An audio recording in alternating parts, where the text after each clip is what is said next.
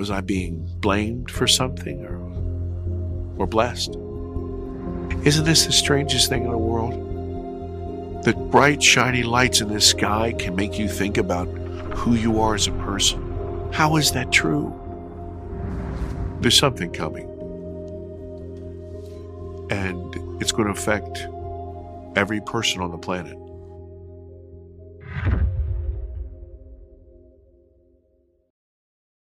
Welcome back. I am here with John Yost, who is the director of Alien Abduction Answers. Now, if you have not watched the documentary, I highly recommend it because we're just going to dive right in. You have to have watched it to see this. So it's an excellent documentary. So please go out and buy it immediately and watch. John, welcome. Thank you very much, Sean. As I said before, I really appreciate you and to all of your viewers. Thank you. Yeah, and I appreciate you taking your very busy schedule and working me in. So let's get started with one of the questions that I think comes out of your documentary, which is based on an abduction experience that you had as a child in the Pittsburgh area. One of the main questions I had is, who or what were these entities that you interacted with? Yeah. That goes to a point about the difference between my documentary and most others. Most others are created by people who are very, very smart, and they have a lot of study in this particular subject, whereas I have none. But the difference between us is that I'm literally an experiencer. I've gone through this, not only physically, but emotionally and psychically, and it was visceral to me and is visceral to me. So what I do is I bring the viewer into the experience with me. Most other documentaries are third-person narratives where you kind of watch the action at arm's length. In my film, literally, you're with me from the very first moment. You're riding on my shoulder or in my pocket, and you live through this fear, through this terror, and the film kind of shepherds you through that. Making the film was a catharsis for me, and it brought me a sense of peace. And what I'm hoping is that viewers will also gain that sense of peace, even if they just have a tertiary interest in the subject. It can maybe settle a few things for them, some questions that they might not feel comfortable asking in polite company. And for those of us who have lived through this, it might be a salve to their raw nerves. Having said that, preamble, in the film, we've done our very, very best to replicate what I experienced. And I was very emotional when we were shooting it. But as you know, originally, to my 7-year-old eyes, I interpreted what I saw in that hallway as a Japanese television character that I had seen 100 times on TV, this Ultraman. An Ultraman in the TV shows, it was this giant metallic-looking guy with bulbous eyes, and he fought the bad guys. And so I'm a little boy, and of course I loved Ultraman. You know, he was a good guy. So I was not afraid. I was not afraid. And we got very, very close, nose to nose, actually. And then I felt something, and I've used this analogy before. For anybody who's been on a beach, and you're standing on the beach and the water rolls in over your ankles and it starts to slide the sand out from underneath your feet, you feel dislodged, you feel off balance. And I did. I started to fall back, and I was terrified. And I lashed out like a drowning man, and literally laid hands on this entity, which was right in front of me. There's this tremendous flash of light, and I felt like I was moving. I couldn't tell all these colors, this panorama of colors, blue and green and red and yellow. They were just speeding past me. I felt like maybe I was on a carousel that was out of control, or maybe like a bullet train, and you couldn't make out the landscape. And then when I came to my senses, we were back in that hallway, but we had been interchanged. Our positions were different. Well, this was really the crux and why I made the film. I could tell you my entire life what had happened, down to the detail. And I know it sounds asinine. I know. But sometimes the things that are right in front of us are the things that elude us the most. Mm-hmm. I could not tell you what happened during that small section. I couldn't tell you if I left, if I was there, how I had changed places with this entity. I could not tell you. Yeah, you're literally on the opposite side of him, right? Yes, yes. Originally, I was in a bathroom, and this entity was in the doorway with its back to this hallway. When I kind of come back from this, dervish, I am, in fact, in the hallway, and he is, I say he, I don't know that, but Right. he is in the bathroom. Anyway, so I couldn't tell what that was. And so I had gone through a long process of talking to a bunch of people, which led me to interviewing a bunch of people, which led me to finally having the bravery to share with them what I had recalled. And somebody at some point pointed out that there was a missing piece to my story. And I thought, what an idiot I am. How could I know this my entire life and just miss this huge chasm in the middle of my story? And that bothered me. I had started to gain some ground emotionally and be able to deal with this a little bit better. But now that ached, and it itched at the back of my mind. There was something there, and I just had to know. In fact, in the promo for the film, you hear me say, okay, if I had to live with the fear, that would be all right. I just needed to know. And really, what happens with people in this same situation is your desire to know outgrows your terror, and you need to know. So there's a long intro, but what had happened was in the film, I had gone through the regression with a therapist who was a practitioner in quantum healing hypnotherapy. And for people who don't, is it Deborah Shakti? It's Debs Shakti. Debs and I mean, Shakti. Yeah, I've said this before. She really is a guardian angel. I consider her my guardian angel today. She's a person, you probably have heard this term before, Christ consciousness.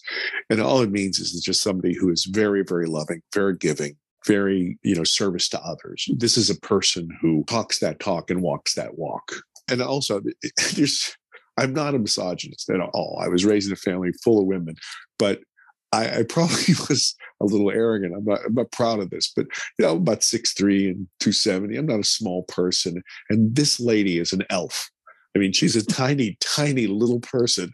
And she said, I'm going to help you with this. And I kind of guffawed about, okay, little lady, that sort of thing. I'm really an asinine thing to say. But she said to me, it was really interesting. She said, John, I'm not going to do anything. All I'm going to do is I'm going to show you how to relax. And all you're going to do is just relax. And you're going to relax enough that you can walk down that hallway that you constructed. And you can open up that locked door that only you know the combination to. And you're going to see a filing cabinet. And you're going to open that up. And all you're going to do is see and report.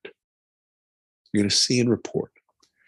So I had my doubts. I was already dealing with a whole panorama of emotions, but I was so desperate to find out that I was willing. And we had done a couple practice exercises just to see if I could relax and take you to your favorite Christmas, that sort of thing. And I was completely, I have to tell you something, Sean, I was gobsmacked. I could not believe the textures, the vibrant colors of those things. And they were just beautiful. And I remember them clear as day. And so I had this really great feeling about actually having this regression, about this event.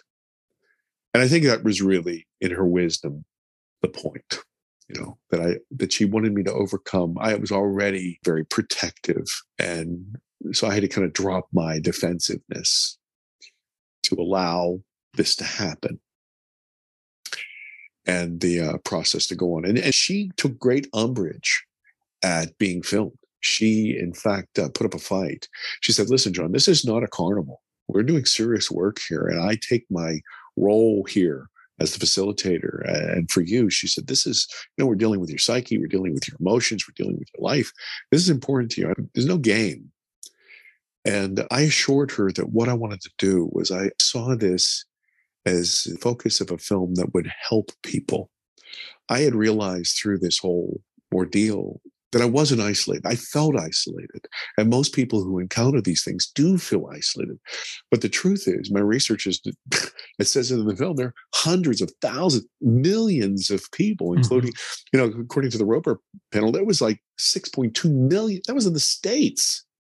I think what we're going to find out is it's not an isolated thing. What it is it's almost universal. What we have done as a species is ignored it. We've occluded our view or our sense of it. And what it is it's a blister. It's a protective, surrounding us, because this encounter will destroy your ego.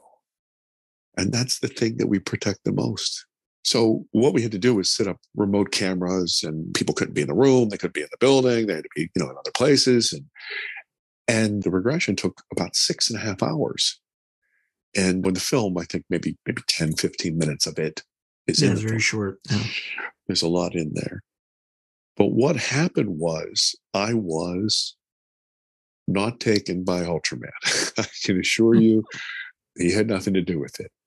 And I mean, that's a whole other question that we explore. This screen memory, was this something that was generated by my 7-year-old mind to protect me from that trauma? Was it something projected into my mind as a salve to allow the experience? I have to tell you something, though. In retrospect, I think it was generated by them. And the reason is when I started to explore the encounter, this entity was not in any way, shape, or form an Ultraman. It was more insectoid. And as I said, we work our craft and we really replicated it as best we could. It was more of an ant-like being. It was bipedal, as best I could tell. And it had an elongated head, very large eyes, and it had very interesting antennae. There was a set that came out of its forehead like this, and there was a set that came out of its cheeks like this.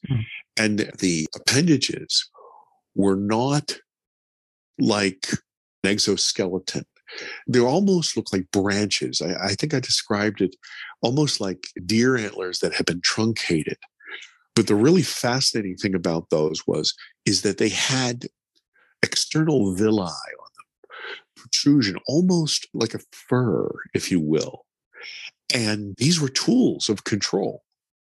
I could feel some sort of coercive power, some sort of coercive energy coming through those to make me docile, to make me go with this entity. And that was, oh man, devastating. Freaking devastating. To feel powerless is something that either people have never felt or have buried so deeply within their psyche, they don't want to ever deal with it. And that's what happened to me. I realized at that moment that this was not the first time I had been taken. This had been a series of these events, and I was fighting it. And I thought to myself, you son of a, you're not taking me again. I don't want to go. And I was fighting for my life. I know that sounds melodramatic, but I mean, in my 7-year-old mind, I mean, this is, the epic battle. I'm going to kill this thing. Nowhere you take. And it took me. I don't know the physics of it. I don't know the energy source, but somehow I was transported from that hallway. People ask me if I've been to a ship. I have no idea, but I was not taken to a ship at that time. I was taken to some place that was subterranean. It felt cavernous. It was moist. I could feel the humidity in the air. There were stalagmites, stalactites. And I could see at the very, very apex of this thing, I don't want to say it's a structure because it seemed completely natural to me. There was this gaping hole at the very, very top, and it was very remote. And even that area was not perfectly circular. It was irregular, right? And I could see a light above, but it was diffused. It wasn't directly in. And when I say cavernous, Sean, I mean, the best way I can try to describe it to somebody is this. Most people have been to a stadium in their lifetime, okay? If you can imagine going to a stadium that's completely empty and being led out to the middle of the field or the court, and then all the lights shut off and you're all alone. Silence is loud. Mm-hmm. And that kind of space is oppressive. You would think that you would feel completely free in that. No, it's the exact antipathy of that. It is oppressive. I know a lot of people have described their encounters like they were on a table and they're having exam. That's not what happened to me at all. I don't recall that I was in a chair or anything like that, but I was kind of suspended, reclining, almost like a lazy boy, if you will. Mm-hmm. But I don't recall anything underneath me. Like you were floating. Yes. Mm. Yes. And I was in front of these three, gigantic screens. They were fantastically large. They were from the ground, and they had to be, 30, 50 feet in the air. They were ginormous. And I was surrounded by these other entities. Now, people ask me about Gray. I don't know anything about Gray. I don't know anything about anything. I can only tell you what happened to me. But these entities were cloaked. They had some sort of clothing. They resembled Greys in that they had large eyes and they had maybe a darkish tint to their skin, but it could have been like a dark brown, actually. And their heads were, I remember saying as a little boy, they were horses. And I don't mean they looked like horses. What I mean is their faces were elongated. Okay. Mm. But they had the big almond eye type thing, and they were bipedal as well. It was completely silent in that space. And I was petrified. I was angry. I wanted my mom. I wanted my dad. And, excuse me.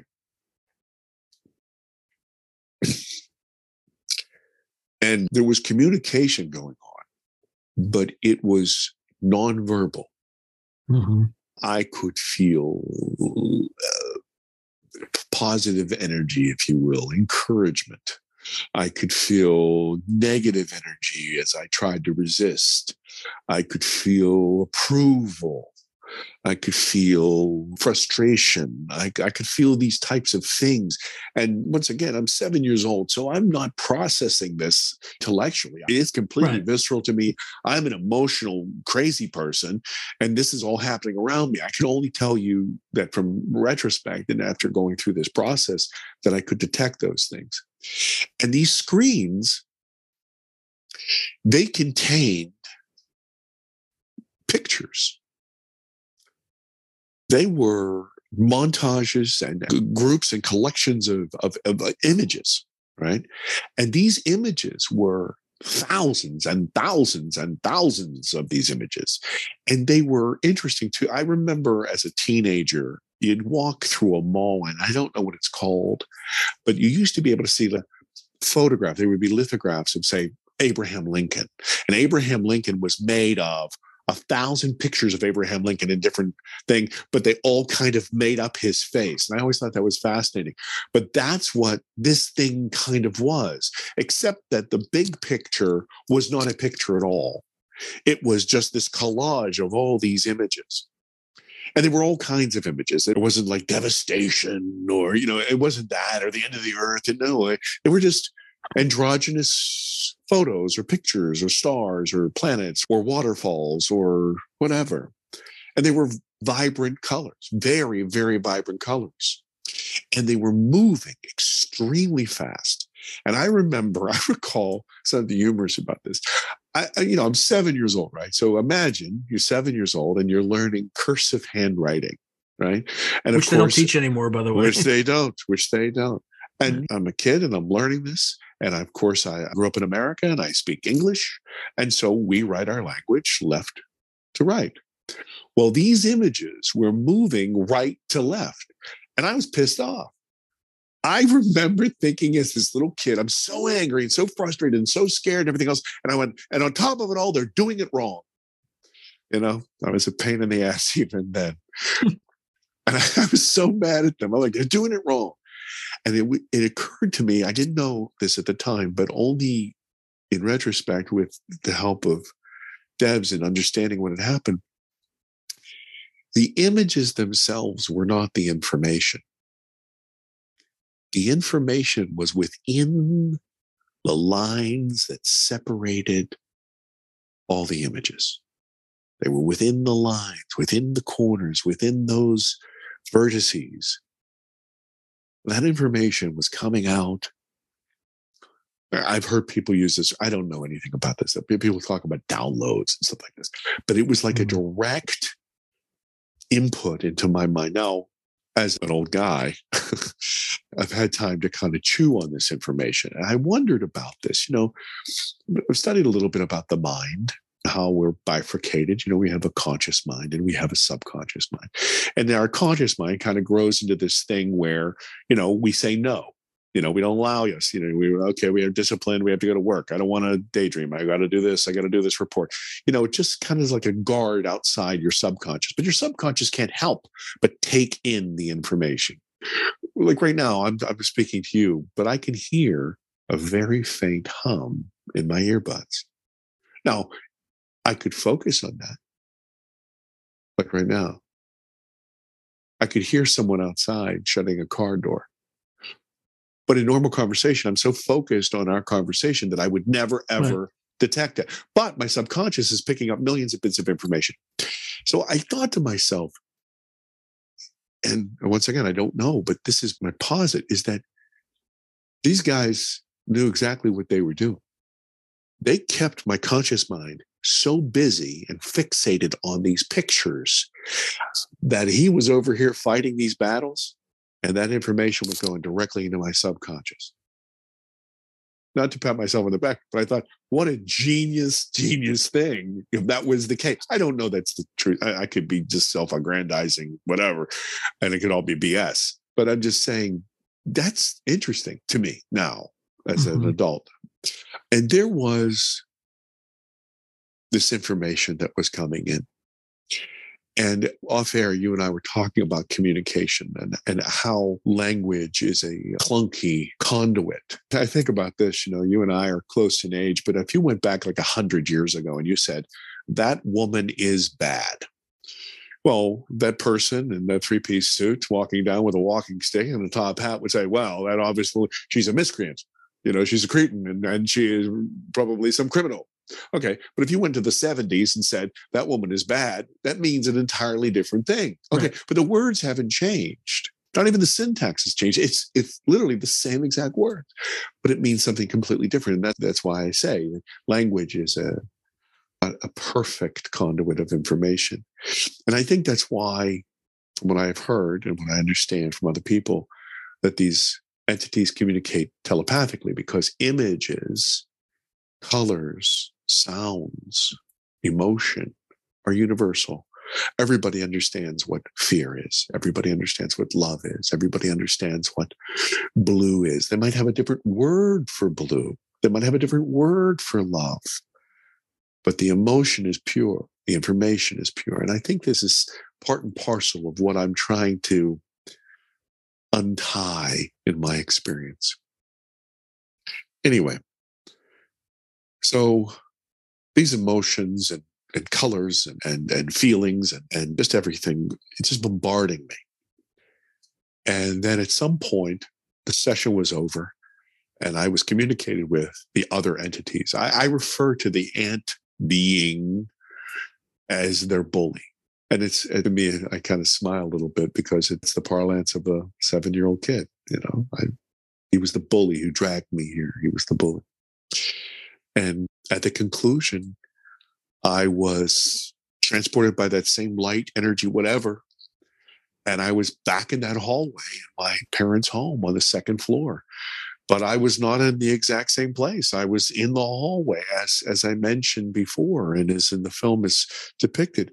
And to me, at that point, still in this anger mode, frustrated, wanting to defend myself, fight of my life, and I'm throwing fists at this thing. And as I do, he raises his right hand and touches me on the shoulder. And there's this tremendous flash of light. I feel this energy hit me in the chest. It's like, once again, standing in the middle of the ocean or on the beach there and being hit in the chest by a wave. And as you know, it'll knock you right down to the ground. And that's what happened to me. And I got thrown back. And there was a set of hardwood stairs behind me. And I fell ugly.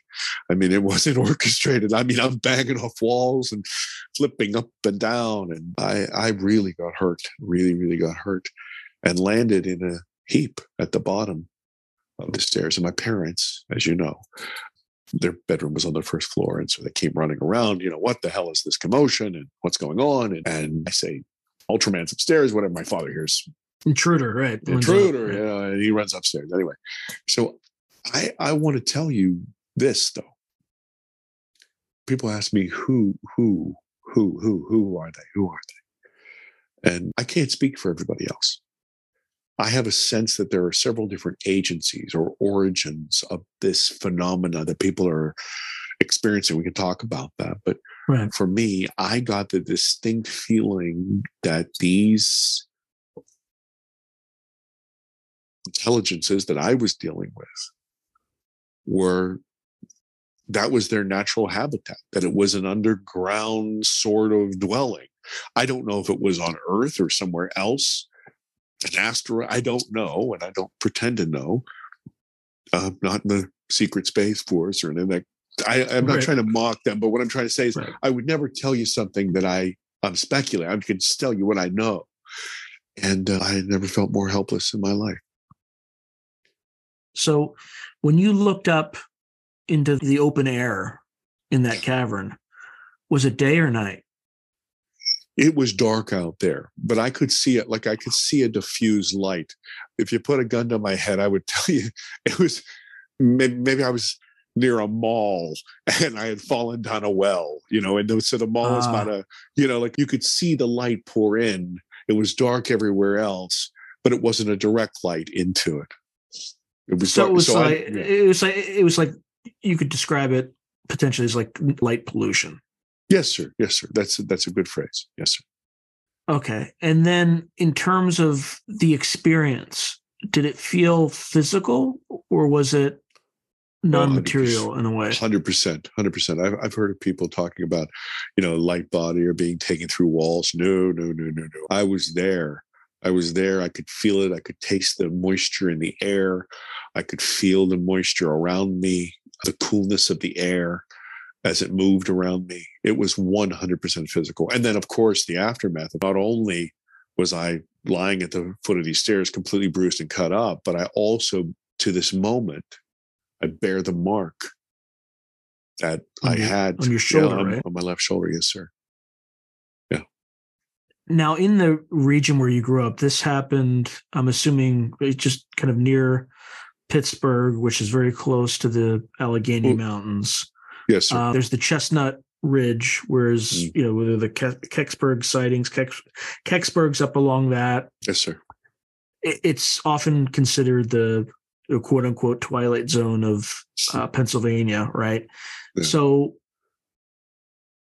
are there, at least where you grew up, are there any areas where there's caverns and things like that near the Allegheny Mountains, which are 480 million years old, which is another, like they're very old. I think the oldest mountain, one of the oldest, if not the oldest mountain range in the world.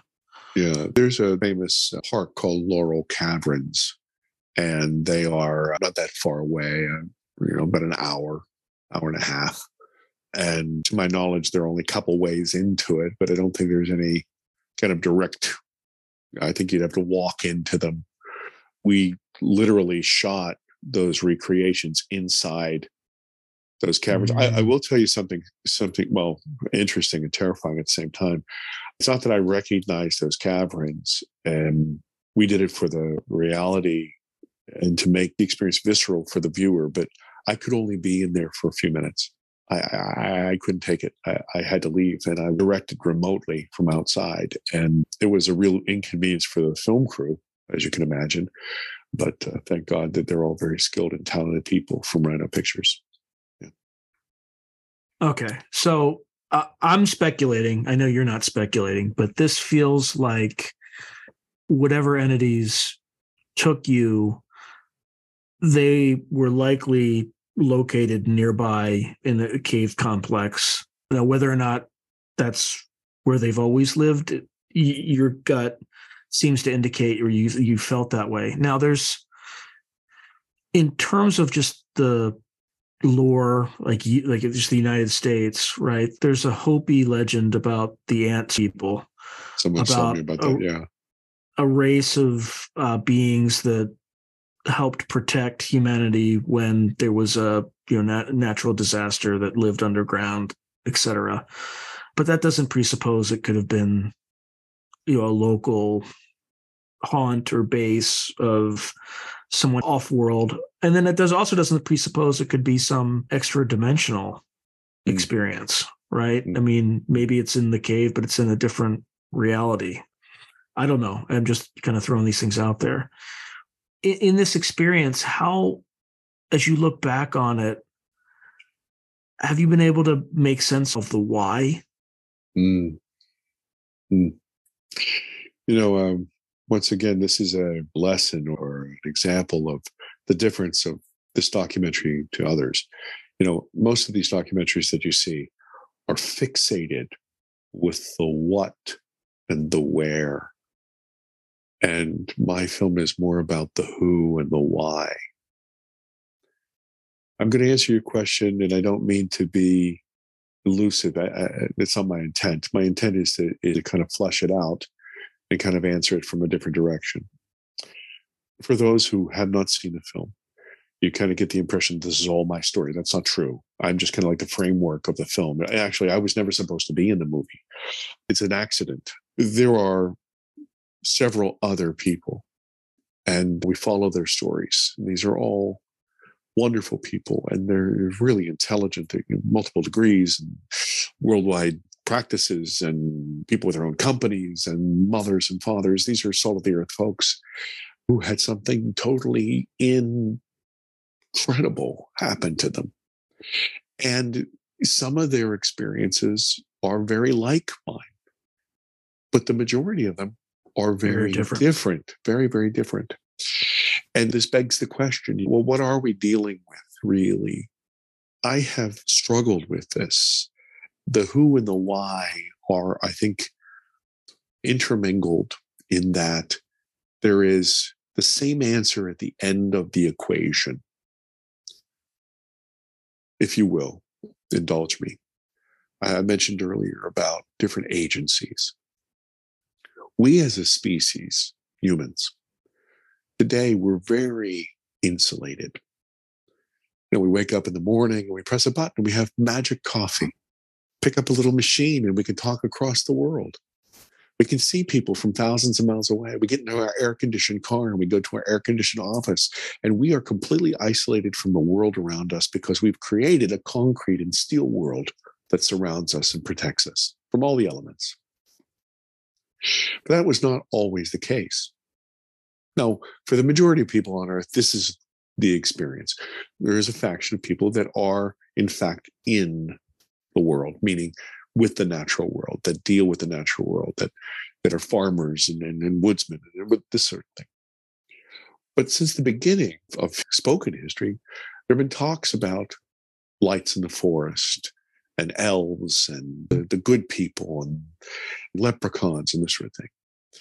Today, if you took one of our metrosexuals from the middle of New York and you set them out into the pine forests of the northern Pacific and they saw something, must be an alien, because that's the answer, right?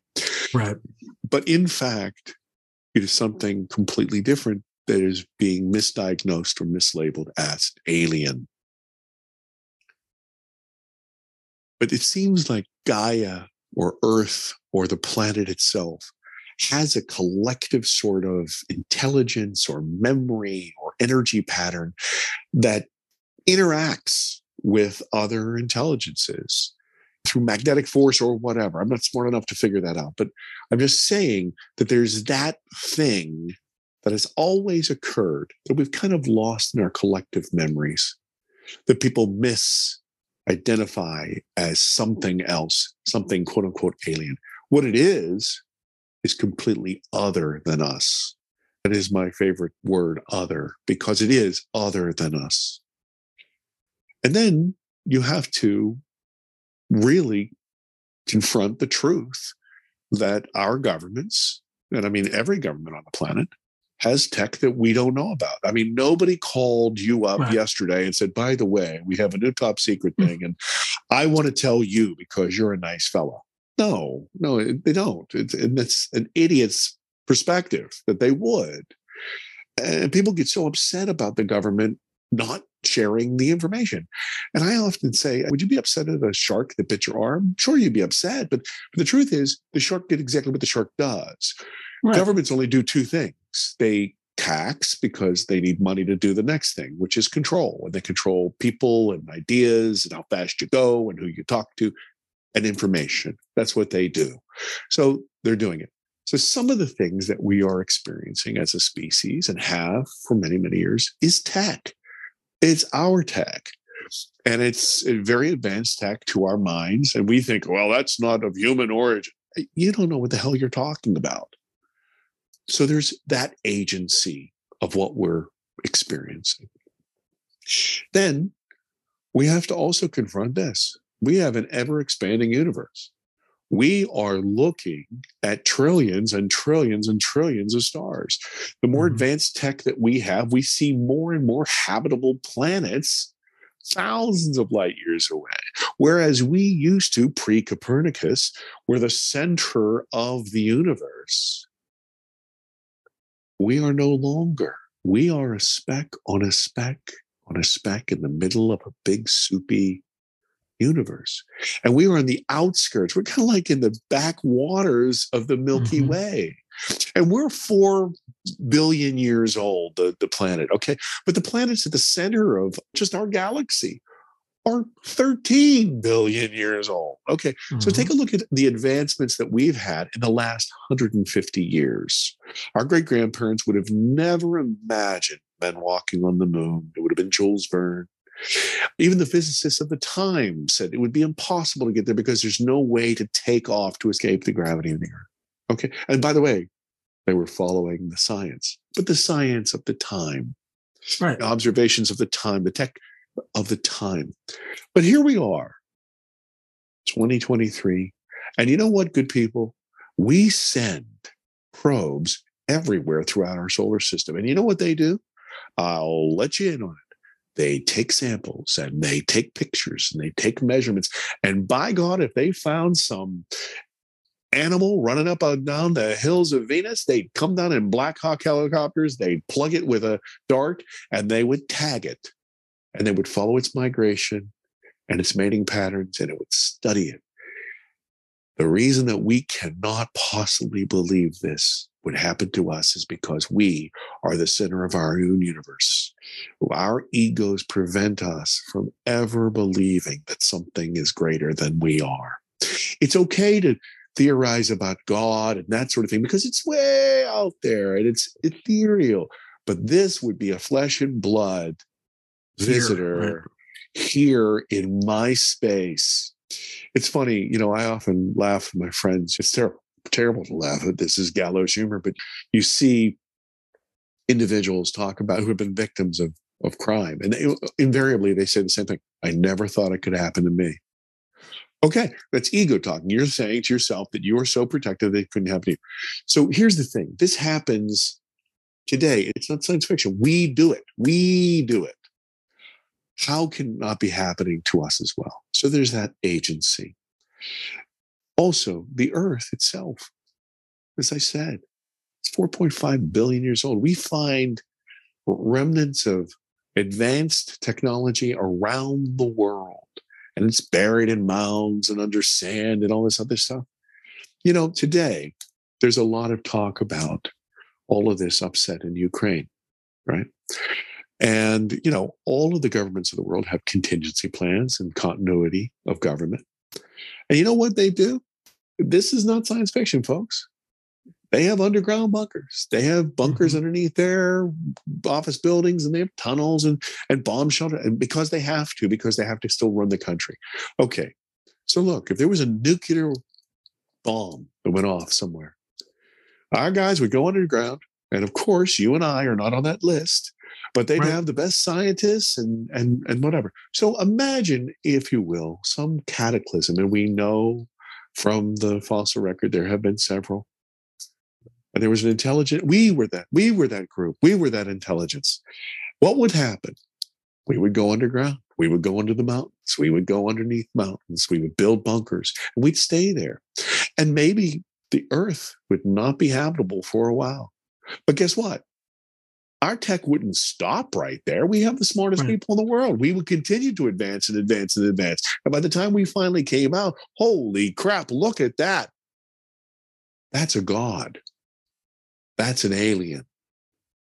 There's some of that element that is happening.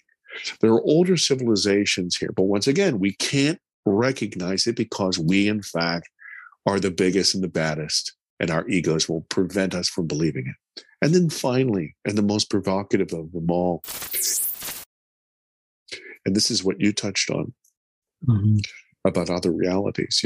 I've heard this term bandied about, ultra-terrestrial. It's just a repackaging of an old concept. From the beginning of time, something outside our purview, outside our dimension, has somehow pushed itself into our reality through either tech or consciousness tools, interacted with our species, and then popped out without any trace. And we have called them gods and angels and demons and jinn since the beginning of time.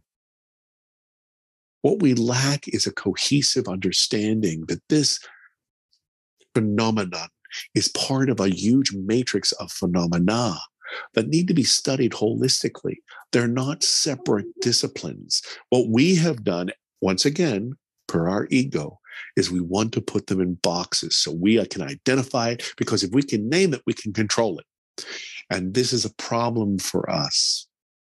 What we're discovering now through our quantum physics theories is everything is connected, the entanglement experiments and this sort of thing, where everything is connected. It's all a pattern of this material and this intelligence and this information.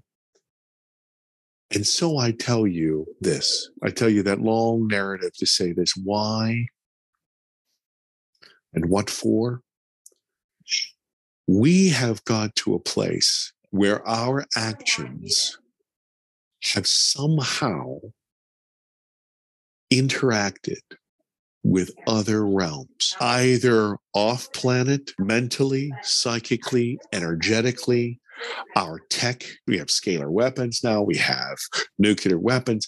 We are somehow interacting, and we got the attention of something else. Now, some of these intelligences, some of these entities have known about us for a long, long time and part of our development, and they've been here. But there are other ones, and this is why we have such a hard time, because somebody says, those are grays, and that's what it is, and here's my flag. And somebody says, no, this is a praying mantis. No, it's all whites, and they plant their flag. And we're all fighting amongst ourselves. And I laugh it's so hardly because it's so present in our culture. We want to be right, and we don't give a damn about being correct.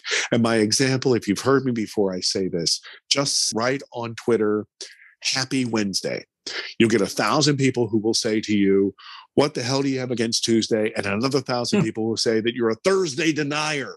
What are you talking? And this is so inane, so innocuous, but people want to fight. So think about the real, true, important questions. Oh, hell, something so direct can be convoluted through our egos. This is almost an impossible thing. And so this is why disclosure and the whys will never come through a governmental agency. It will have to be individual to individual, because it will be the experience. And this is really what we're talking about, the plan, this sort of thing. Yeah. Let's save that for the next episode. Yeah. This is really what we're touching on. Whitley Strieber says in the preamble to the film, this is not communication, this is communion. And communion itself is a communication. It's a resonance. It's you and I are completely together, and we talk about a man and a wife, become one flesh, that sort of idea, one corporate body that works in unison. We are at that precipice where we must grow up. And growing up just as a child, and this is so funny because we're adults and we're arrogant, we have forgotten how difficult adolescence was. You go through that ugly stage, you bang your head, you sprain your ankle, you make all the wrong overtures to all the wrong people. You say it wrong. I didn't know that was wrong. I said the wrong thing. We are there as a species. And this is why it's time for us to grow up. So one thing that I think is going through all the different agencies that you mentioned, it could also alternatively be all of the above. Agreed. Right. And I think people are so concerned about, like you said, either being right or also being fooled. Mm-hmm. And they're both tied to the point that you made about ego. It's all about ego. And I think I want to know the truth. Yes. I'm willing to be fooled, but the way that I think people have to approach this is have open minds. You don't have to fully accept everyone's story, but sometimes you'll start to see patterns. Yeah. And those patterns correlate. Yeah. I'm sorry to interrupt you, brother, but let me share with you. This is where people have the shutoff valve in their mind. What they think is that they can intellectualize this. And this is why they constantly believe that this disclosure is going to come through scientists or something they can read in the Wall Street Journal or in Scientific American. It's not. This is something that you must, on a very visceral level, experience. And this is the chasm in the middle of this room. The first step is understanding that I am not the center of the universe. Mm-hmm. The second step is I'm not alone in here. The third is I am going to move forward and experience it myself. That is why the disclosure is individual. Because guess what? If you had the exact experience that I had, we could speak about the texture of those stalactites. We could talk about it. I have a lot of women in my life, and I'm always fascinated by the miracle of childbirth. One of the things I say is, I'm talking to a lady, you can tell me all about childbirth. And I can go through all the classes and I can really wrap my mind around the Lamaze and I can understand all the biology, but there is absolutely no way that I am going to understand, not understand, but understand what it is to carry a living being for 9 months to term. And then what it is for my body to go through this total metamorphosis and then issue forth life. What? What are you what? Okay. This is the same sort of thing. It's on par with that. You were in the military. You could tell somebody all about boot camp. But if somebody didn't stand on those yellow footprints, they don't know what you're talking about. If they don't understand what a field day is, they don't. You could tell them, right? But they're not going to get it. Okay, that's my point, that it is experiential. It is very personal. And because it is that way, it is also collective. You had mentioned the studies about a gentleman that you had spoken to or you wanted to interview about the monkeys on another island and how these things are connected. And somehow there's a pattern of information. It becomes easier and easier for us to learn. And yeah, that's Sheldrake and that's amorphic resonances. Thank you very much. Thank you very much. I knew that you would keep me in the lane. This is a real thing. As you said, there are tangible results. It's proven. It's not woo-woo. It's science. It's science. And so this is what we're going through, but on a quantum level. And what is being done is we are being shaken as a species, as a consciousness, collectively. Let me ask you this question. Do you like liver and onions? No. Okay. So if I gave you a plate of liver and onions, you would reject it, right? You'd reject the smell. Okay. I know some people who absolutely adore liver and onions. Okay. So I would never come to you with liver and onions to try to persuade you to do anything, would I? No. But I might go to your neighbor with liver and onions. I might come to you as an angel, or I might come to you as Ultraman, or I might come to you as meatloaf as opposed to liver and onions. Okay? Because what I'm trying to do, the onus of that communication is, of course, on me. I need to communicate, and it can't be a tertiary understanding. It's not like I'd like another beer, or where's the bathroom, or how do I get on the flight? No, this is how do I evolve? How do I develop? How do I fundamentally change my paradigm? I know we've kind of scoffed a little bit about this government disclosure, but I think it's done something very fundamental that really is paradigm shifting in a way. I've said this before. There are really three types of persona in this argument. You've got people on this side who are, I call them shoe watchers. So they look at the ground, they look at their stocks, they look at their calculator, and that's what they know. And that's their world. And they think everybody else who's ever talked about this is a moron or a sci-fi writer, right? Mm-hmm. Then you've got those people who are these pseudo-intellectuals. And I just mean that what they've done is they take their very expensive education to always theorize, but never put their foot in the pool, if you will. And so they theorize around the campfire, well, the earth is this many years and this and this. And I suppose mathematically, Drake's equation, blah, blah, blah, blah, blah.